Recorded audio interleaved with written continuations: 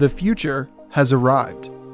As the world and humanity itself moves faster and faster into unimaginable possibilities, old institutions that built connection and shaped our sense of meaning are falling by the wayside. In their wake, profound questions about ethics, our purpose, and spirituality demand new answers. Join your host, Scott Mason, in Season 2 of the Purpose Highway podcast. We will explore how these social changes will revolutionize our society. We will learn how they impact our own search for connection and meaning. And we will hear stories of influencers whose lives have had radical change from the inside and found profound connection to others and themselves through a new definition of meaning. The future has arrived. Are you ready?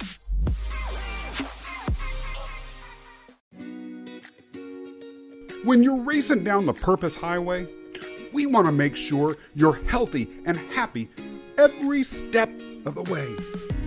That's why we're proud to partner with It's NOLA, 21st century plant-based healthy granola snack bites made with real ingredients and audacious flavor. It's NOLA crafts small batch hand-rolled granola balls that are vegan, gluten-free, and naturally low in sugar. It's NOLA's delightful bites come in 3 flavors: luscious cranberry coconut, sassy mango masala, and dark, decadent, chewy chocolate. It's NOLA is available to both individual customers and for wholesale accounts at itsnola.com. That's ITSNOLA.com. Guests on this show are already enjoying this delicious snack. Check out It's NOLA's website for yourself and find out how good it is. Hello, everybody. It's Scott Mason, revving up for another race down the Purpose Highway. If you like what we're doing, be sure to subscribe and give us a thumbs up on YouTube or a review on Apple. Sitting next to me today in the front seat is Chris Keto. Now, normally, I tell you a little bit of information about the guest at this point. But this time, our approach is going to be a little bit different for reasons that will be very clear going forward. Suffice it to say, Chris, I am glad to have you on the show. Thank you, Scott. It's a pleasure to be here and finally connect with you and get on and be here with you. Excellent. Excited. Yeah, we are very excited too, and I know you've got a lot to share with us. We're going to roll up our sleeves, dig right in. Chris, weirdest first question of an interview ever, but I got to go there. You were born with an allergy. Is that correct? I was. Well, I don't know if I was born with an allergy or it developed several years after. But when I was very young, it was discovered that I had a very severe allergy to peanuts and tree nuts. Mm. And how did you navigate that? Well, that's a very good question. For almost 24 years of my life, I navigated it very well. I grew up very much in an ideal family. My mother was a teacher. My father was in the insurance industry. And I had 2 younger brothers. I was the oldest. And for many years, grew up on Long Island, played lacrosse, had that very Americana lifestyle. And to go back to your question specifically, it was very simple. I avoided peanuts and tree nuts. And it was something that I wasn't top of mind, but I was aware not to eat. But if something, for an example, anyone that has food allergies in your audience may know, you become very sensitive to reading labels. And They always say, even though there's not nuts or peanuts or allergens in a food, it may say may contain. But at that point, and up until my early 20s, I would not be concerned if it said may contain traces or anything like that. So I dealt with it like every 16-year-old or 12-year-old would, which was, you kind of just go about life. Well, did you have to carry around pills or needles or anything like that just in case you somehow accidentally were on a plane, for instance, and someone sat next to you and had eaten peanut butter or any of these sorts of things? That would be a tough situation. Ideally, I wouldn't want to be on a plane with peanut butter. But throughout life, I've always had epinephrine, or otherwise known as EpiPens, which are very common, and that's the main medical device to administer aid in an anaphylactic allergy, whether it be a bee sting or food allergy, and it's really epinephrine that will stop the anaphylaxis. With that being said, though, there's expirations on them. They last about a year, and I can say most likely the entire time growing up, I had them in either, one, I don't know if I was able to find them where they were. They were not always on me. And two, they were most likely expired, and, oh, they're 6 months out. All right, whenever. When are we going to the doctor? We'll get them. And, that was just, it's kind of how you handle things at that age, and you don't understand the severity of a reaction. And at that point, I did not know how severe. I knew I was allergic, but I've never ate peanut butter. I can honestly say I don't know what the taste is, or peanuts or nuts.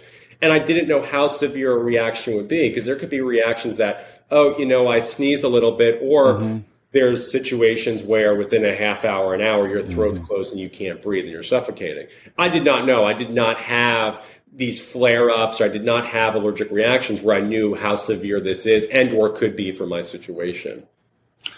Talk to me a little bit about your religious upbringing, if any. Was your family church going? Were you the sort of people that had regular involvement in large community service-based organizations? What was your family life like from a purpose-driven or a spiritual perspective? Absolutely. I grew up, I would say, in a very much agnostic, slightly spiritual family. My mother was a special education teacher for 35 years, but she also had a PhD in holistic medical philosophy. So I remember being younger and going through her Doreen Virtue angel books, and we had crystals in the house, and we had a sense of that. It was balanced out by my father, who was in the insurance industry for many years. So I always grew up with both. I grew up with a very practical, grounded business side. Then I had I wouldn't say at all a traditional religious upbringing. We joked in our family that Christmas was Santa's birthday. That's the best way I can kind of sum all that up. I cannot recall really ever going to church. I think there was once or twice we went for an event with a cousin or a family, or really the most times I've ever been in churches are for friends and family that have been married, and we had to go through. And, every time I'm there, I had no idea what the process was or how any of that goes. But I did go through I would say this, I went through the motions of baptism and confirmation, but there was no personal feeling it was just something we had to kind of do because everyone does it, and that's just that. But other than that, we never stepped foot in a church. We weren't against it, it never came up, and it never was something that we looked at, and it never resonated with me or really anyone in my family, I could say. Now, you grew up in Long Island, then eventually you left to move somewhere else. Is that not correct? I did. I did what a lot of people do. I grew up in Long Island, New York, finished up school. I went to college in Connecticut. And then from there, I was 22 at the time. And like many people that age, you're getting back from college, and New York City never resonated with me. I lived about 60 miles outside and been in and out, and I had that experience of being on the railroad and the subway. How dare you say that? I am insulted. Yeah, you're off the show right now. I love it. So I also don't love the winters and the cold. So I said, all right, well, I had the New York experience. It's time to head west. So I packed up and I drove out to Los Angeles. And at that time, I thought I wanted to go into the entertainment industry on the business side, being a talent agent. Ended up, not necessarily going that route, but I ended up going into, high-end real estate, which was really a lot of the same behaviors and transferable skills. I just preferred to deal with houses and a little bit different industry. So I had that, and that was, very fitting. I went to, my undergrad degree was in business, so made that jump out there. And I got out to LA in about October of 2011. and I didn't know anybody. The joke was I washed ashore in Los Angeles. A year ago, about a year and a half ago, I was still in college. So I had that 1 year break where I was kind of bouncing around a little bit, figuring out where I was going to go. Then it turned into, I'm moving across the country. Let me prepare for that. So got to LA. Yeah. So you go to LA, you want to work as a talent agent, and instead it turns out your life is kind of like a movie. Is that not correct? It kind of is. It does turn into a movie a few months later in that early spring. But when I first got there, I said, I feel I'd rather be in real estate. I like that a little bit more. And I was very fortunate to meet some individuals that have had both careers that were older and did that years ago and said, hey, listen, there's some industry changes and it may not be the best fit. And I was very happy with that decision and moving forward. What happened to you in 2012? Absolutely. So a lot happened. And a lot's happened, and it's been a big process since then. And, looking back now, we're almost 9 years, a little more than 9 years, 9.5 years later, and it's still something that I think about. And the question you just proposed is something I think about almost daily in some capacity, or there's something that reminds me, and you process moments and you look back on life. And I've since recently, within a year, left Los Angeles. So I had about almost 9 years there. And it's very interesting. People ask, what do you miss or what's your experience there? And so much of my time there and my life and at this point comes down to one night, one moment, a few decisions, and grappling is the right word.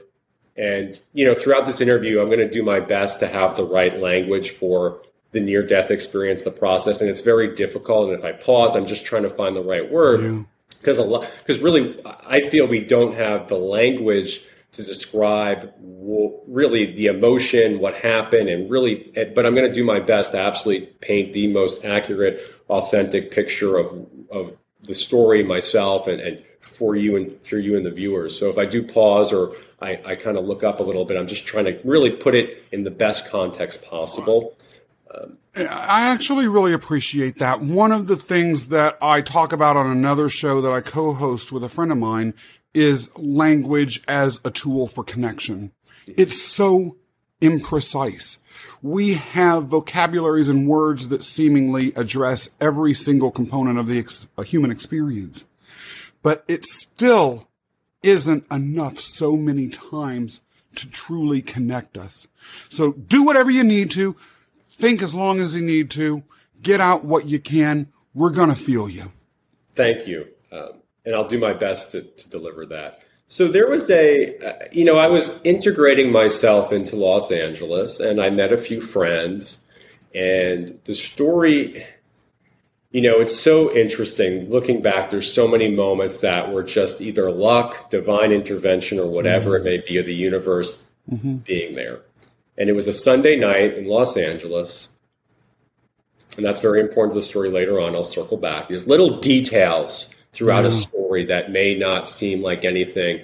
And then sometimes even years later, you realize, oh my God, that was so insignificant at the time, but that saved my life. Wow. It could have been a Sunday night or whatever it was. And we were at a hotel for a birthday party. And, everyone's mixing and mingling. There was nothing out of the ordinary.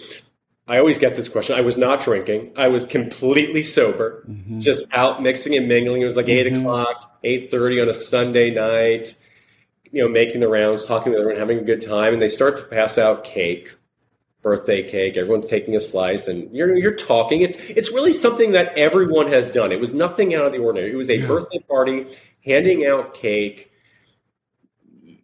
on a Sunday night. That is it. This was the scene. People were mixing, mingling. You're talking. Oh, here's the cake. You have it. You're in conversation.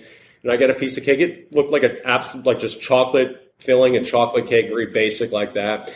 And I go take a bite of the cake.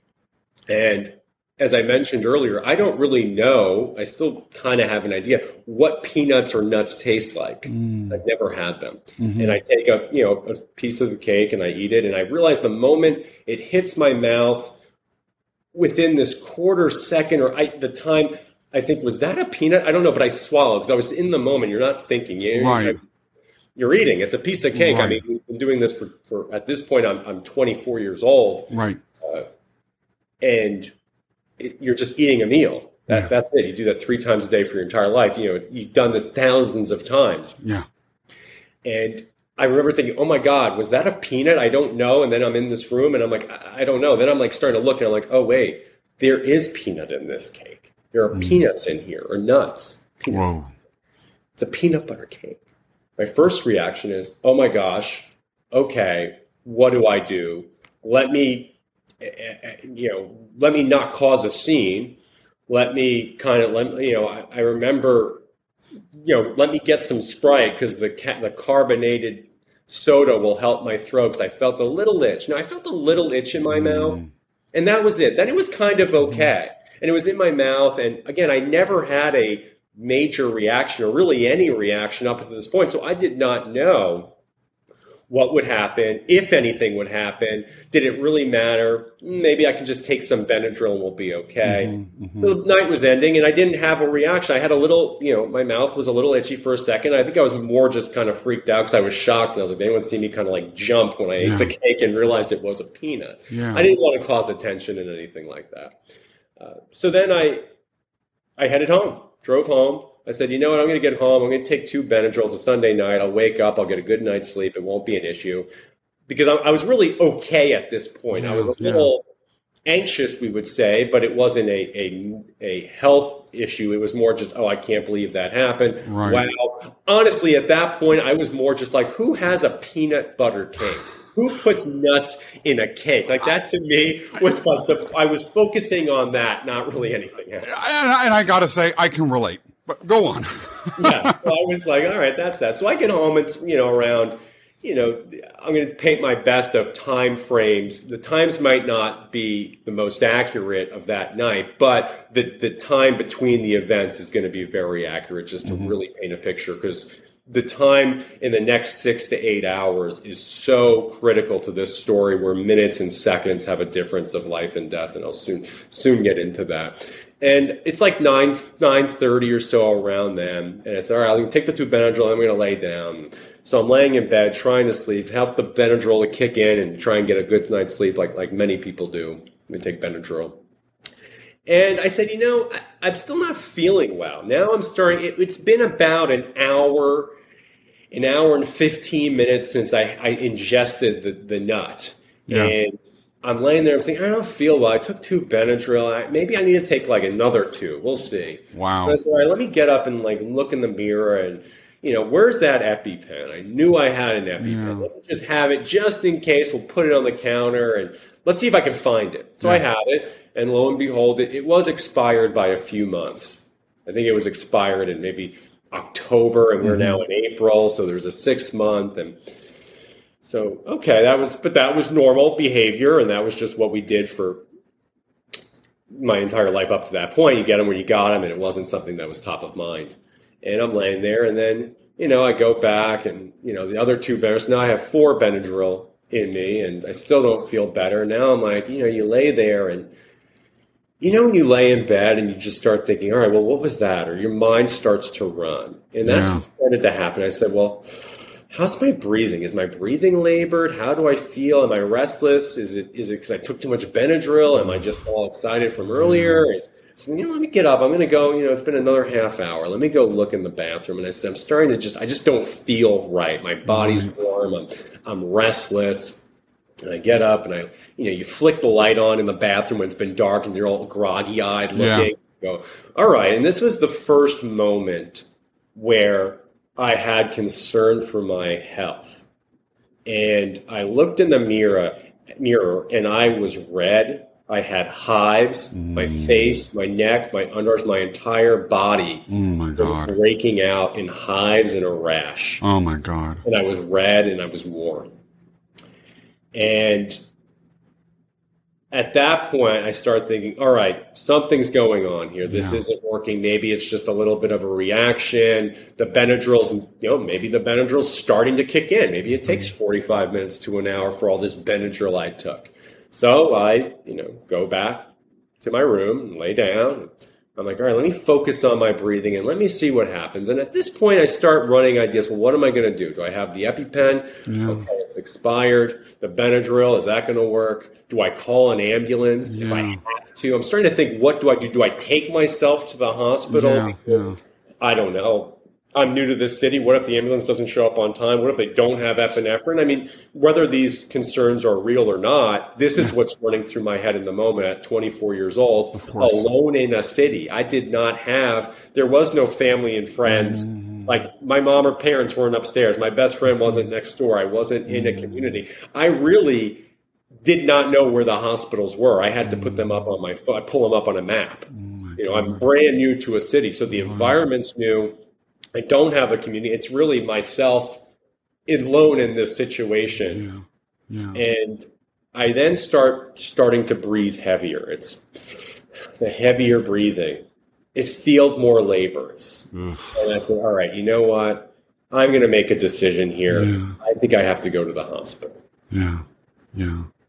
So how did you get to the hospital?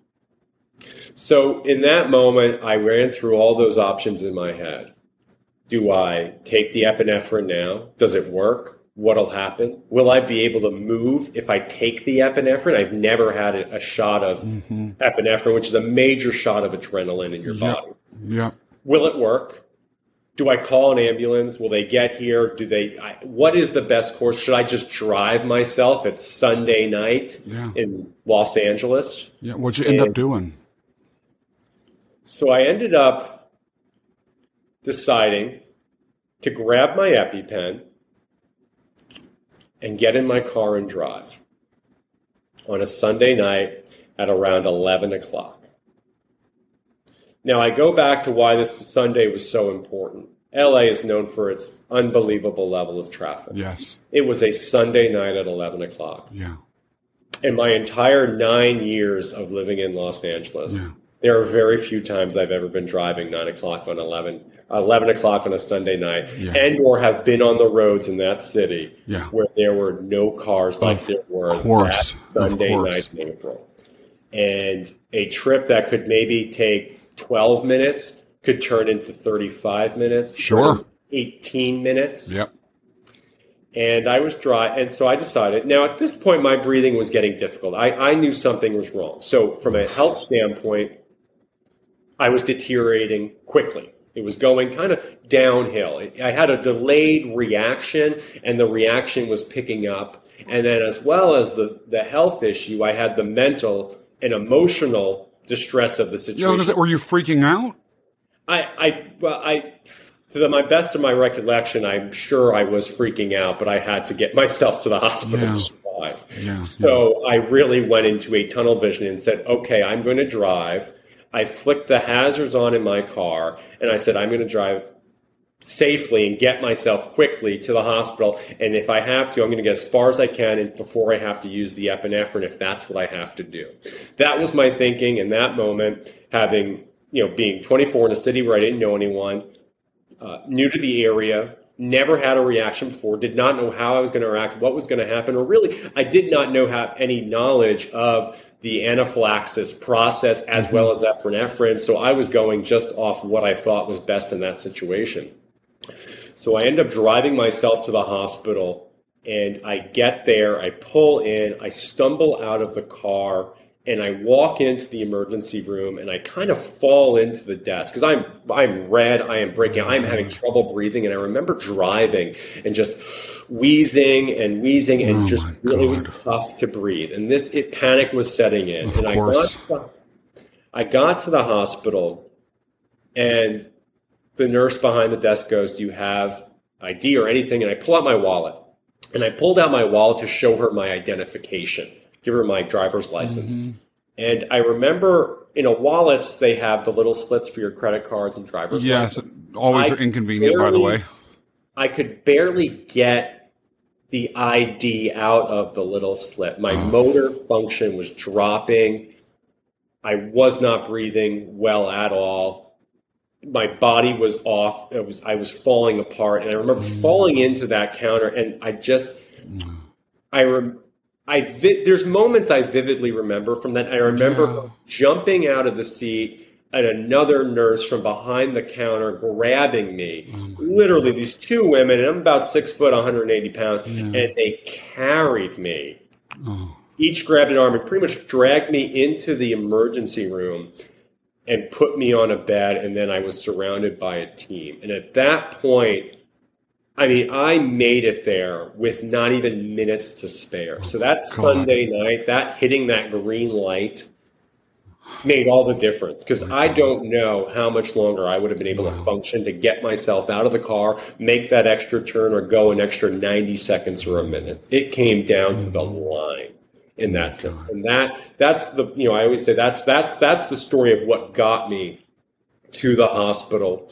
And then in the hospital is really where the story takes off of the near-death experience and that second part of what we spoke about. So you're in the hospital, in the ER, people are surrounding you. What happens next? I'm there, and I'm thinking to myself, why is everyone so panicked? They're taking my shirt off. They're hooking oxygen up. They're putting all the pads on me. They're working. They're frantic. They knew I had an allergic reaction. I walk in, I said, I had an allergic reaction. I can't breathe. And I'm laying there. In the drive in, I had pain. In the moments in there, I had pain. When I was on that hospital bed, I just kept thinking, why is everyone so panicked?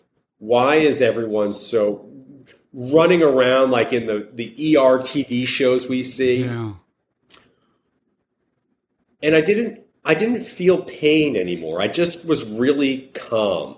And I was there, and they're working on me, and they're getting oxygen. They're putting epinephrine through my shoulder. They have an epidural. I have Benadryl going into my wrist. I had every chemical that they could find that they could pump into me at this time. And I later found out the times within this of how long I was in there. I had, at this point I could say the concept of time went away. I was just there. And this is where the language, like I spoke earlier, comes in, where it's very hard to describe. I'm going to do my best to really paint a vivid picture, because the next 40 minutes are a major point in the story and everything. And really, the next 40 minutes changed my life forever. And I'm laying there, and I just feel this euphoric bliss there. Now at this point, I'm suffocating completely. I'm not breathing. There's no oxygen coming in. My throat is closed completely. It's pretty much completely closed. They're looking around. They're holding my mouth open. They're, looking in there and trying to get me to respond. I'm not responsive. I remember the lead doctor, asking if I've ever had a tube down my throat. And I think I nodded. I don't even know. I wasn't super responsive at all, which I later found out, having, did the due diligence on this. And I'm laying there, and I'm just thinking to myself, in that moment, not much, just laying there like, oh, this could be it. And the epinephrine at this point was not working. They were not stopping. My throat was not opening up. I was not responsive. They could not get oxygen into me. So I was suffocating slowly. And I didn't feel anything. I felt this very calm peace. And I had this realization, or if that's the right word, again, the language is tricky, but this understanding that I was dying at this point. And the doctor, I know, leaned into me, and he just looked at me and said, I'm sorry, I can't save your life. And that came after they could not, the epinephrine wasn't working, and my throat was so swollen shut that they weren't able to put a tube down my throat because you have to get it down there. They couldn't jam it in, really. And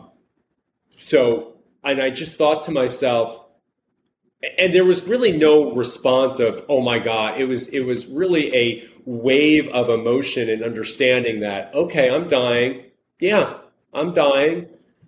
And here I am, on a hospital bed on a Sunday night by myself, dying alone, suffocating to death. And these thoughts that ran through me, again, this happened almost 9.5 years ago, but it's like it happened 20 minutes ago. And even telling the story, I'm sweating through my shirt, and it's still very real. And I'm still very much processing a lot of this, almost a decade later. I just remember and feel the thought of that, nothing material matters. I remember laying there and thinking, iPhones don't matter. Nothing material matters. Love only matters. And those were the thoughts. And that's not something I would really think about. I mean, I'm in Beverly Hills selling luxury homes, and I'm sitting here saying these things don't matter. And I'm having this really, a kind of calm before leaving this consciousness and this life, these thoughts washing over me of materialism, and that's not important, and love is important. And I don't know if these were my thoughts, because they were just coming in, and that's what was present in the moment. And it was this euphoric, there's no feeling and there's no word other than euphoric I can come up with language-wise to demonstrate how to really paint the picture of how I felt in that moment when I was laying there suffocating, and I realized that I was like, I'm dying. I'm dying. I feel I've been here before in this moment. It's interesting that you say that. Just to connect with you a little bit here about something. On 9/11, I was near the World Trade Center. And I was one of the crowds of people who fled from the dust clouds when the first tower went down. And then I watched in intense shock as the second one went down right in front of my eyes. And then after that second one went down, all of a sudden these planes just sort of popped out of the air, and we didn't know what they were. And people were screaming and fainting and falling on the ground. But what you're saying I can relate to. I remember thinking, it's a beautiful, crisp, clear day. The sky is so lovely. The air is wonderful, and I'm about to die. Because people were thinking this was a next wave of attacks, that these were bombs that were literally going to come down. And I totally can relate. Everything else went out of my mind for a moment. And as I was sitting there thinking, this is it. This is how I'm going to die. And then gradually I realized I wasn't dying and was able to move on. But that sense of calm in the face of a death that you can see is something, and you, of course, had it at a level far beyond what I was experiencing. But it's something that can be hard to explain to those that haven't experienced it. But I want to tell you, I understand. I really do. Yeah. And I try my best to use language and be as descriptive as possible to convey those very tender moments. Yeah. And that's not something that you would ever, people would normally experience in life. Yeah.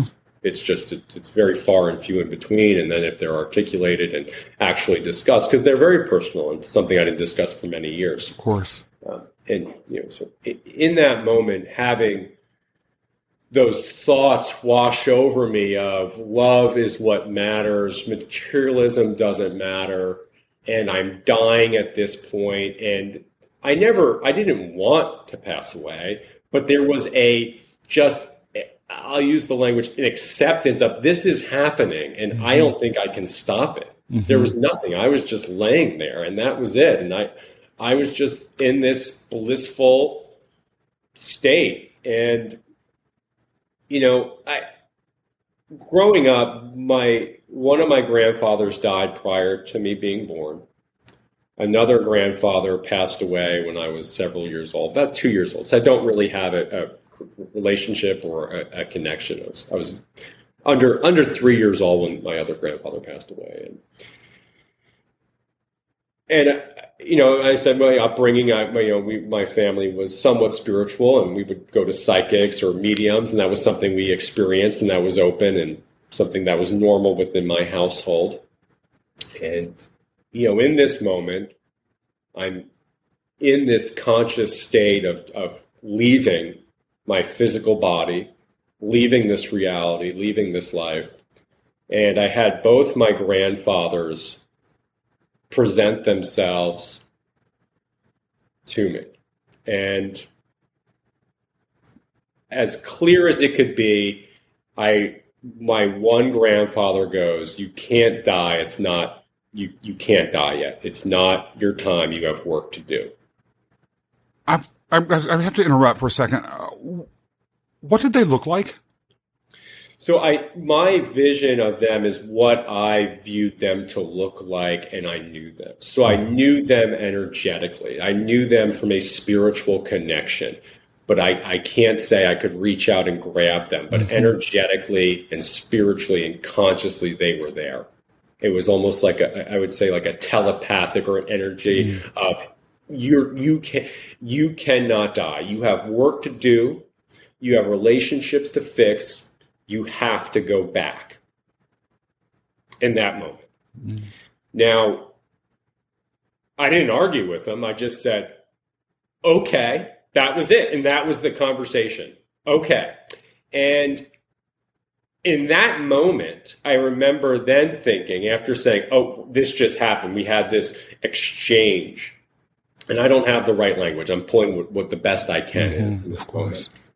And I then thought to myself, I don't want to die. I can't die. I don't want to die. Nope, not going to happen. And when then after the okay, and then I thought, the initial thought was that, I then remember, and again, I'm in a euphoric, blissful state. I'm not in this reality anymore. And when that happened, I then came back, and it was like a snap within a second. And I just went back into my body. And I just heard, felt, and saw everything in this reality and came back into immense pain and breathing. And I started to become responsive. And the nursing staff was happy. The doctor was happy. And I came back. And this was the first time I actually verbally said something. And I was trying to breathe and asking for more oxygen because I was fighting to breathe at this point. And I was back. I felt like the world snapped back in that moment. And I was pushed back out. Right before you were pushed back out, when you were having this communication with your grandfathers and you were in this other state, talk to us a little bit about, to the extent that you can, how it differed from our world. Like, did it look different? Were there visual characteristics that you were perceiving outside of the sense of calm? Was there a sense of, you mentioned time had no meaning. Was time still having no meaning here? When you say you were in another plane or in that life as opposed to this life, what exactly does that mean? Absolutely. The feeling I had was euphoric beyond language in this reality. And the understanding was, at this point, always thinking about, it was just consciously connected. I didn't have visuals where I was in another world and I saw this and it looked like the Avatar world. It was, I don't even, I don't even want to pick up on the language. It was really just through a conscious communication and euphoric feeling. And I was leaving this world. I don't know where I was going, but I wasn't here. And it was very clear. And the messages and knowledge and communication washed through me. And it seemed normal. It seemed appropriate. It was just understood. There was no discrepancy. I could say, the words coming to me now is, there was nothing that wasn't what it should be. Right. If that clarifies that. Everything was what it should be. That was where it was. We were on a level that was beyond this physical realm that we exist in on a day-to-day basis. And it was a glimpse. It was kind of, opening the door a little bit and walking in. And then instead of closing the door behind me, I went back, or I was pushed back. And in that moment, I came back and I felt pain. I remember the emotion of survival to breathe. And that was the only emotion I had. That was the only thought, was breathe, try and breathe, and scraping for oxygen. And I remember saying, is this turned up? I need more. It's up. It's fully up. Okay, he's responsive. He's breathing. The epinephrine's working. Okay, give him more now. We're getting him back. Mm-hmm. And I clarify, from this moment on, when I came back and all that, there was no wonderful spiritual moment. I was in excruciating pain. I had oxygen. I had needles in me. I had electrodes. I was scraping and fighting and doing everything to survive and breathe. This was not a pleasant moment anymore. It was not euphoric. It was painful and very traumatic and violent in this room at this point of coming to and really trying to be medically stabilized and come back. From a physical standpoint, mental and emotional, all that energy or any mental, emotional, or spiritual aspect at this point was entirely focused on survival and breathing. Right. And that's what we went from. We went from this euphoric bliss and this experience with deceased loved ones to I just need to breathe right now. I need to come back. Like I'm back to, we need to live right now. And then I eventually stabilized, and in total, I was in the hospital for about 8 hours. I had zero idea how long I was there. I remember having some small talk with the staff when I was towards the end of my stay, and I said, well, I've been here for 40 minutes. They said, you've been here for 8 hours. And I didn't understand how severe it was because I was just coming back. Everything was, oh my God, what happened? They said, you came in a 9.5 out of 10. They said, we didn't think you were going to survive. You were unrecognizable from when you walked in here. Whoa. And at 4 a.m. or 6 I think it was probably 6 a.m. actually, the sun was pretty much coming up almost at this point. And they said, well, do you want to go home? There's nothing else. You're okay. It's been 8 hours. The reaction is most likely, we got you on so much epinephrine that, you're cleared at this point. And I said, okay. So they had the little blue socks with the little rubber pads on the bottom. I remember very clearly. And I walked out of that hospital 8 hours later after barely functioning and stumbling in, nearly dying. So, Chris, someone out there in the audience is going to be thinking this exact question, so I've got to ask you. You carry these EpiPens with you wherever you go now, and they're current. Is that correct? Absolutely. They are. I good. Benadryl in my wallet. I know. I read every label. And yes, we have much more standards and procedures in place, and I'm so glad to hear that. Very safe. Let's talk a little bit more about the aftermath of this. But before we get into that, I want to talk a little bit about some of the thoughts that people who hear your experience, who are now relieved that you're not going to have that sort of thing happen again, at least due to eating a peanut-laden birthday cake. They're still going to be asking themselves some other questions. NDEs, near-death experiences, have been the subject of, for obvious reasons, extreme interest and research, especially since the 70s when some literature about them that was organized and a little bit more systematic began to come out. Mm-hmm. And some who are in the highly skeptical community, or who are scientists, or who may have done a significant amount of reading on the topic, might conclude that these are, and again, I don't want to cast aspersions on anyone, and I'm certainly not someone, by the way, who would cast aspersions on scientific research itself. That's not me at all. But there are those that say that these near-death experiences, the sort of thing that you went through, are really just the results of oxygen deprivation, which is exactly what you were facing. And the systems in the body not integrating themselves as they normally do, creating hallucinations and other sort of neuron firings in the brain that are chaotic, that create these illusions. What's your response, if any, to people that are thinking that, okay, he just had a basically the world's most intense acid trip? What do you say? Absolutely. That's a very good question. And I've been asked that many times. And that's it's a very good question to ask within the community. And I think skepticism is healthy in many ways. And I will only speak for myself, not other NDE or experiencers, but I know my audience, and when I speak and I share my story, I'm not here to convert or tell anyone that I am 100% right with the universe and life.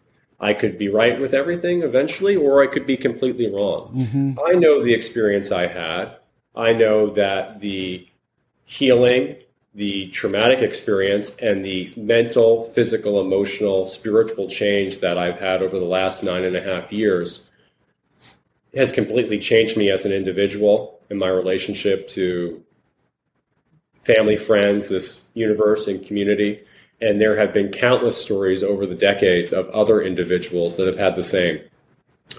And, science changes, as we all know. Yep. Things we thought were some way for many, many years turn out to be completely wrong, and vice versa. And that's the beauty of science, by the way, I think. And I feel that this community, there's more research, more knowledge, more experiencers speaking, more people that are being saved by medical technology. Years ago, I would have passed, and so would have many other NDE experiencers. And we're having more data to look at and say, this goes beyond a simple oxygen deprivation. Oxygen deprivation is a one moment, and that happens, or with other NDEs, but we don't have the explanation of why we have these other changes that have now been tracked in experiencers' lives for decades later. Mm-hmm. And they don't have answers for that. But again, I am not looking to convert anyone. This is my story. Mm-hmm. It's up to the individual in the audience to draw their own conclusions. And I tell this experience as authentically and honestly as possible. And it's for the individual to draw their own conclusions. That's how I look at that. You have said, Chris, that you had difficulty discussing this event for a long time after it occurred. Absolutely. I did not talk about this publicly. Let me rephrase that. Several years after the event, I did attempt at a local IANDS meeting to speak about it. What is that? It's the International Association of Near-Death Studies, which is a very large organization that publishes research and data and has a huge global network of NDE. So any of your audience that's interested in more, it is a phenomenal resource. And they have local chapters and national and international organization and yearly conferences. I attempted to speak about the NDE. I could not. I got about 60% of what I've just discussed. Yes. I was able to talk about. So I was not able to fully talk about the NDE. It was, I'll go into that. It was so, when I want to go back to after I left that hospital that morning. For the next week or two, I was in unbelievable pain. The next couple of days, I remember just laying in bed, just focusing on breathing because everything in my body hurt. Everything was reset. I was in unbelievable pain for several days. And then it took about a month, I'd say about 6 weeks. I was back to the gym and working and able to really function where I was. During that time, I did not know what an NDE was. I never heard NDE. I did not know what happened. I had a severe allergic reaction. And that summer, in the first 6 months, I would wake up every morning and I would not know who I was. And I say that in the sense that I knew my name, I knew how to tie my shoes, but I did not understand my my consciousness. I would look at flowers and just start crying. I would interact and react to things or moments or people and events, and I would not know. Because I said, wait, I had a certain consciousness and personality, and it now shifted. Wow. And it wasn't like a shift over 20 years of yoga and living. Yeah. It happened overnight in a very, very violent and traumatic experience. And I then go spit out the other side with all new mental, emotional hardware. And that was just the emotion. Then there was the physical. The sun was too bright. Wow. My music tastes changed. I need much softer music. My sensitivities were different. I went through a tremendous physical, spiritual, emotional shift, and I did not know what happened. It wasn't for about 2.5 months later where I connected with someone and I said, hey, this is what happened. And she goes, oh, honey, you had a near-death experience. We need to talk more. And I go, okay. And then it all came together. But, fortunately, I've kept a journal since I was 13. Mm-hmm. And during that time, I was journaling, and I've looked back, and we're coming up on almost 9 years ago. There were numerous journal posts and lines and statements in my writing where it said my consciousness has completely shifted. It happened. It moved. Now I know maybe the science says oxygen deprivation just completely changes someone spiritually, and their consciousness shifts, and they're a much different person. Now, when I was living in Los Angeles, so a lot of all my friends and family were in the Northeast. A year or so later, when I came back, they noticed a difference. People I was with in LA, even though I had a very short time with me, they still saw a difference with me, energetically, how I was, my demeanor in many ways. Within that. But for those 6 months, I was for lack of a better word, a hot mess of just waking up every day and being like, I don't know. I mean, I came to LA to, what were we going to do? I'm here sitting here in Beverly Hills selling mansions, and now these things don't matter to me. Yeah. My value system is different. What I want is different. My relation to others is different. Everything, my diet's changed. My sensitivity to sunlight, music, noises, food has changed overnight. And I'm now discovering this. Like, I went to do this and it didn't work. Right. I'm like, whoa. Yeah. So I was in everything was new. Yeah. I didn't even know what the new I signed up for was. Yeah. We're just going to find out going through life. It was really a very, it was very difficult. And again, I was alone. I didn't have family, friends, or real community to lean on and get through this and say, oh my God. No, I was sitting in Los Angeles, 3,000 miles away. So that was the process. And then I attempted to speak about it about a year or two later, and I left out half the story, really the entire good part of the story in the NDE community. I didn't talk about the grandfather experience. And then, so to bring up to the point of where I am now speaking about it was I found after a certain amount of time that one, I've been on a healing journey since that moment of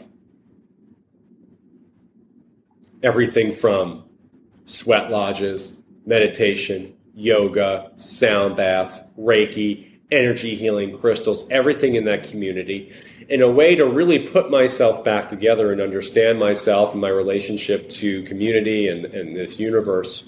And everything was stripped away in that moment, and I had to rebuild, I had to reintegrate, and I still had to function in society and get along with others. Sure. I had to earn a living, build my career, grow up through my 20s. All of these, that one in itself would be a lot, but now we say, okay, you have a near-death experience, you have to build your career, you got to make money, you got to do this, you got to become an adult now, you're 25 years old, 24 years old, and you had a near-death experience, and here's your entire new set of everything, and you're just going to figure it out with no owner's manual, just play with it.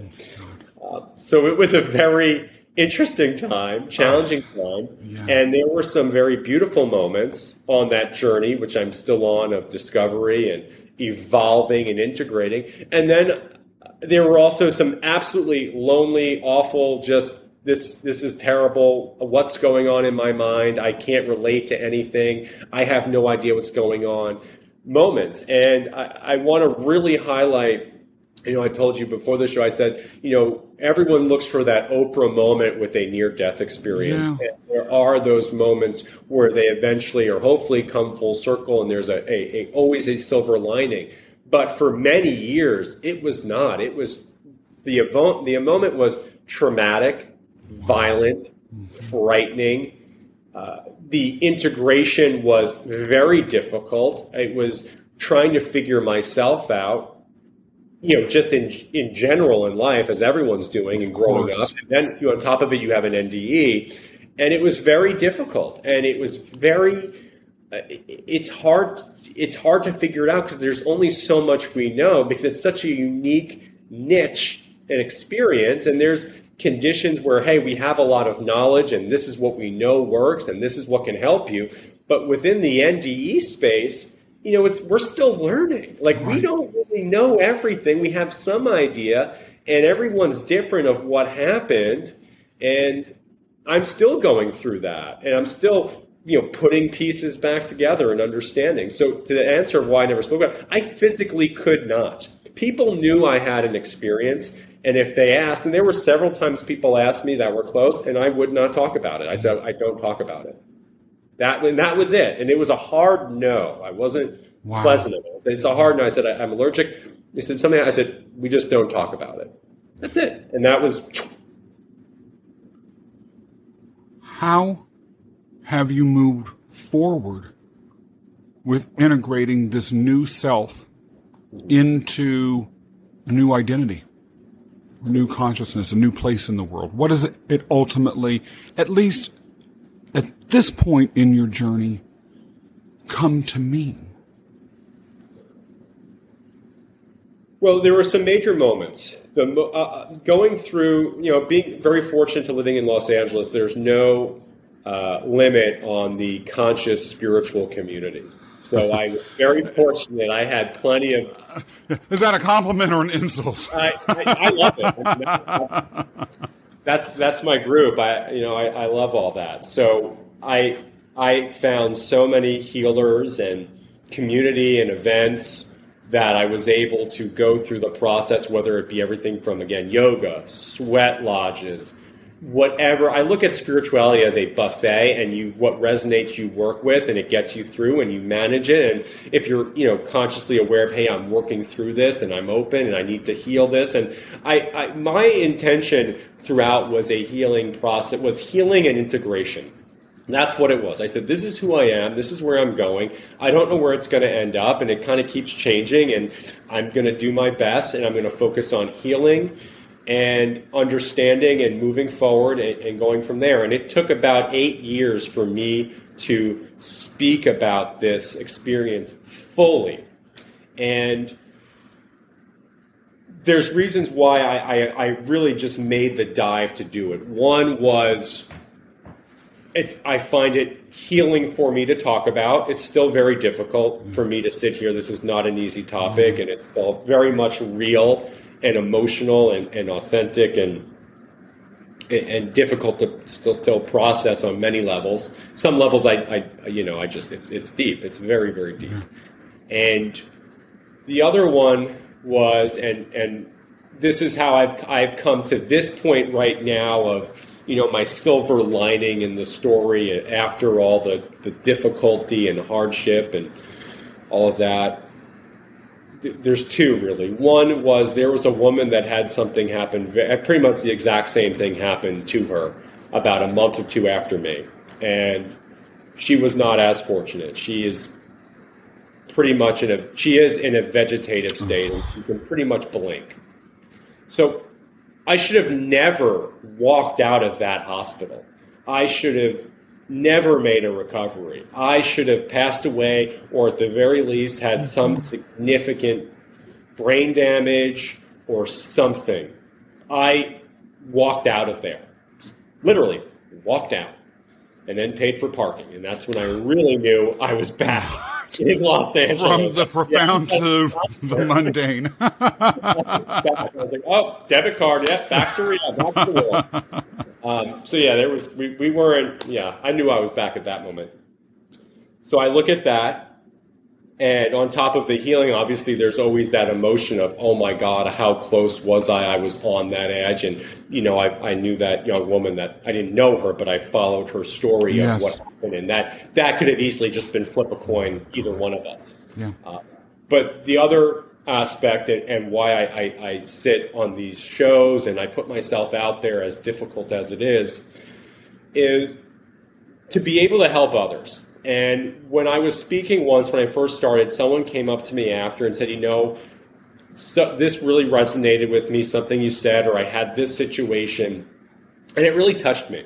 And, I look back on, some people will ask me in the audience, why couldn't you die? Why did you have to go back? Did you have a more direct answer from your grandparents? And I really didn't. They just said you have work to do, but that's pretty vague. Work could be anything. And I said, I don't know what that answer is, but right now I know if I can help people speaking about this topic that is very niche, it's very deep, it's very personal, it's very something that is not openly discussed in traditional religious institutions or with individuals that feel they don't have family or community, I can lend an ear, and I have a perspective that's different, and I'm willing to speak about it. And also my age, I'm 33, and there's not many young professionals that are out there discussing something that this personal and really this vulnerable as well. I mean, I really leave it all out there and discuss everything the best I can.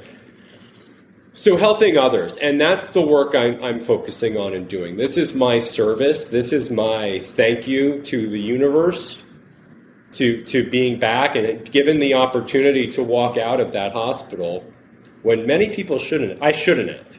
And if the least I can do is help someone, and someone hears this, and with media now from podcasts and all over, I have people that randomly reach out all over the world, and that is really one of the most beautiful experiences I've had to be able to share. Because I don't know who this affects, and my goal is if I can help one person with something in their life that's difficult, or give them understanding, or make their life easier, then it's worth it. And that's why I do this. It's not easy for me. It's not something I love to do.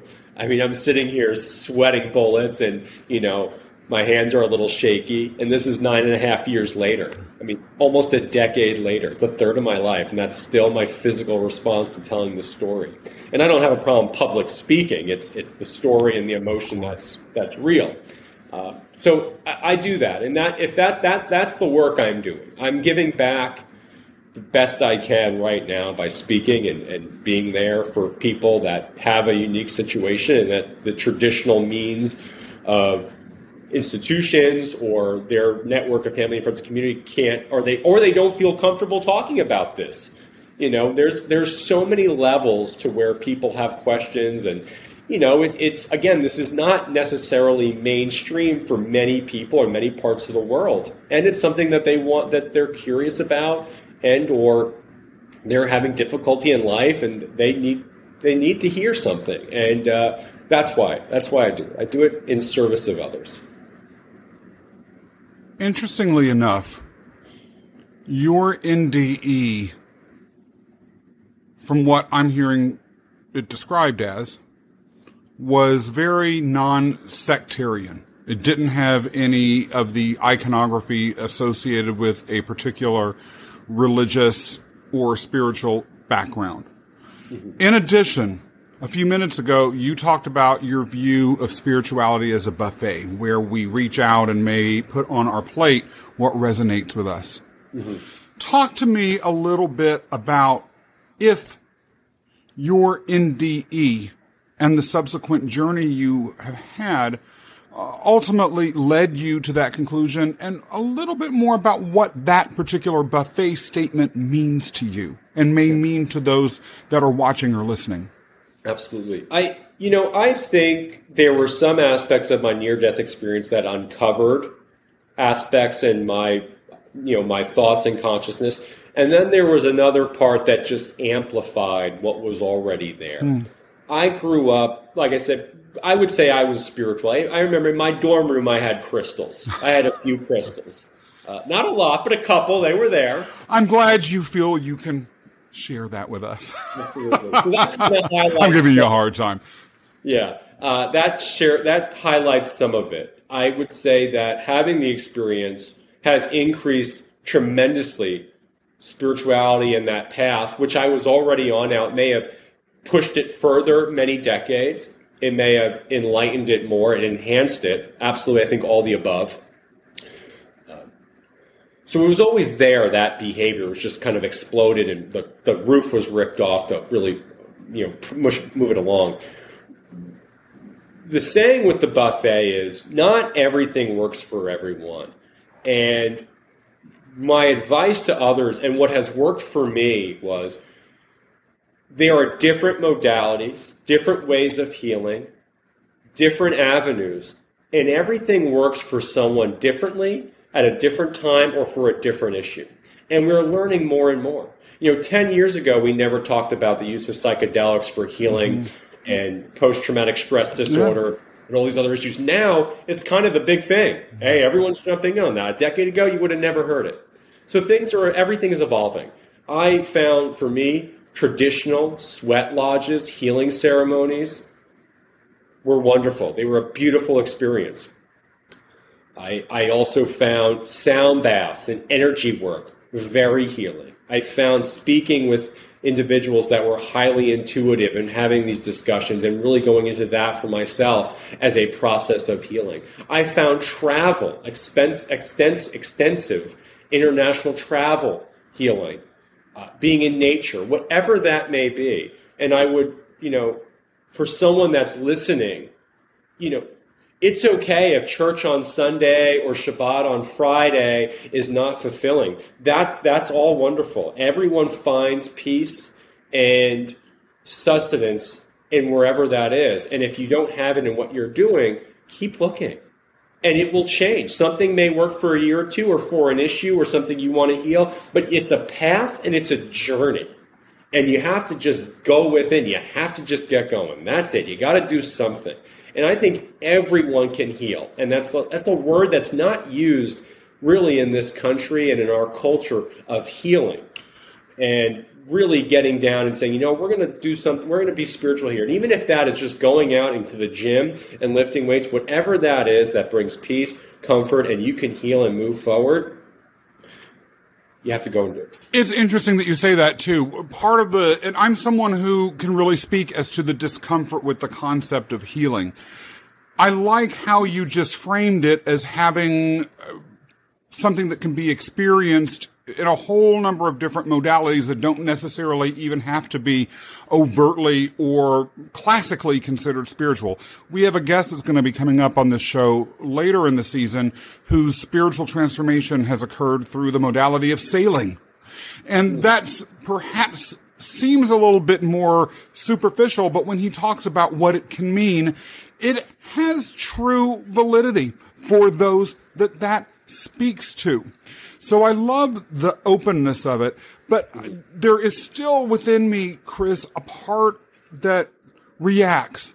I feel like maybe this is some internalized male chauvinism or something coming out. Healing. It's a confession of something I don't know that I need. Yeah, I've had bad shit happen in my life. So what? Why do I need to heal from that? And why would any of this speak to me if I haven't even had a near-death experience? I know I want meaning in my life. I want to do things that are purposeful. But what do you have to say? What does all of this have to say to me as someone who knows? I might never in my life have an NDE. You yourself just said it's a bit of a niche experience. Absolutely. Talk to me. Well, I think, first of all, I wouldn't want anyone to have a near-death experience, and a lot of my speaking is sharing the journey. And along the journey, I've realized a tremendous amount about transformation, and we'll go back to healing and health and happiness. And sharing those ideas we spoke about, I think enhances everyone's life. Now, people can do whatever they want, your audience or anyone out there, and some people are ready, some people aren't, to do that work because it is work. But I can say at my age now, I've rarely, if any, met anyone who could not improve or could not be or did not want to feel happier, more fulfilled, more purpose-driven, more gratitude. And having that has not enhanced their life in many ways. Now, maybe there are people out there that don't need any of that, and that's not my audience. But I know, and we've seen with even research, living with purpose, living with gratitude, living with love, community, and the ability to transform and heal something that, bad things have happened. It happens to everybody. That is guaranteed in life. But what you can handle is how do you heal from that? How do you grow? How do you give back? I don't think there's anyone that said, hey, if you could have the opportunity to live with more peace, more love, more gratitude, more fulfillment, they wouldn't have that. And if you look at our society now, Scott, we have record numbers of mental illness, record numbers of anxiety, record numbers of prescription drug use, depression, anxiety, unfulfillment.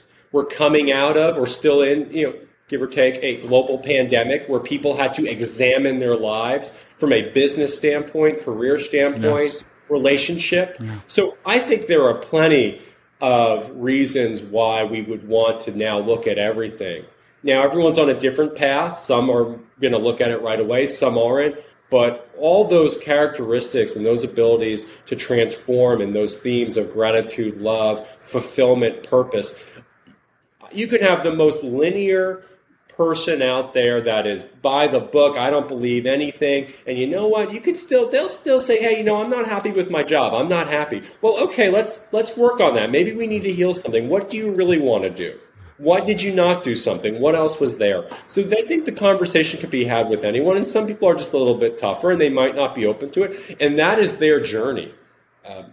I'm here to speak, and the people that want to listen and want to take from this, absolutely. And there's always going to be skeptics, and that's okay. That's nothing new. You just mentioned two things that I would like to wrap up the conversation by discussing. Number one, community. Number two, mental health issues that are increasing in our society.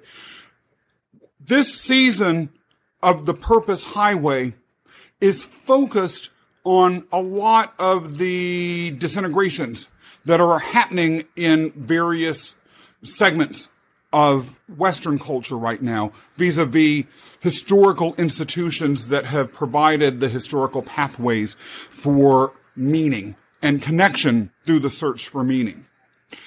And interestingly enough, as you hinted at, the research around a lot of the increasing negative mental health challenges that we're experiencing in our culture are tied to a lack of connection. You, during this experience, were alone in LA. You were not connected. Yet I note, during your NDE, you found connection in the form of two people. It's almost as if the world, perhaps now crucially more than ever, is crying out for some sort of movement or some sort of shift in how we perceive our cultural direction that leads us to deeper connection through the search for meaning. Do you see yourself as part of anything like that? Did anything that I just say resonate with you? Absolutely. That all resonates. I feel we have so much in this, I'll speak on the United States, materially, of that we have. We have health, we have opportunity, but yet we're not as happy. We're not as fulfilled. What do we lack now? Instead of talking with someone and sitting down, we're texting. Instead of meeting, we're Zooming. And there's so many aspects of where we're disconnected emotionally, physically from others. And there's something that's not working because people are unhappy. And we're starting to wake up a bit. We're starting to say, all right, we got all this. Now what? Or I'm not happy, or what's next? And we don't have the contentment. We don't have the gratitude and a lot of these other feelings. And we are meant to have community and those around us and emotion and that connectedness that, we may not be able to pinpoint with science, but you know what? It feels good and we're happy and it works. And that's how we always were. It's supposed to be. I was alone. And yet when I was in that hospital, I had that community of medical staff that saved my life. I had the spiritual experience with my grandfathers. So even if we do feel we're alone, we're never truly alone. We just have to reconnect back to that soul level or that root, whatever it is. Again, the language is, here and there. And we have to really come back and find ourselves. And we have to balance everyday life and the modern world we live in with spirituality. That's what I feel. And that could be, in spirituality, it could be a catchphrase for community or whatever it may be, relationships. It's just going through a deeper level of connection with yourself, those around you, and your environment. Chris, this has been an incredible conversation. I appreciate your candor, appreciate your willingness to share things that are difficult, and I appreciate your willingness to go deep. Thank you for having me. How can people connect with you? I know that after hearing this, people are going to want to learn more about you and maybe even see if they can have you speak at an event that they are having or meet others that might be interested in what you have to say. Absolutely. The best way to reach me would be through Facebook. It's under my name, Chris Keto. And if you just send a message, I respond to everyone. It might take a day or two, but I guarantee you I will respond to everyone, and just send me a message and we can go from there. And that is the most effective and efficient way to reach me. And,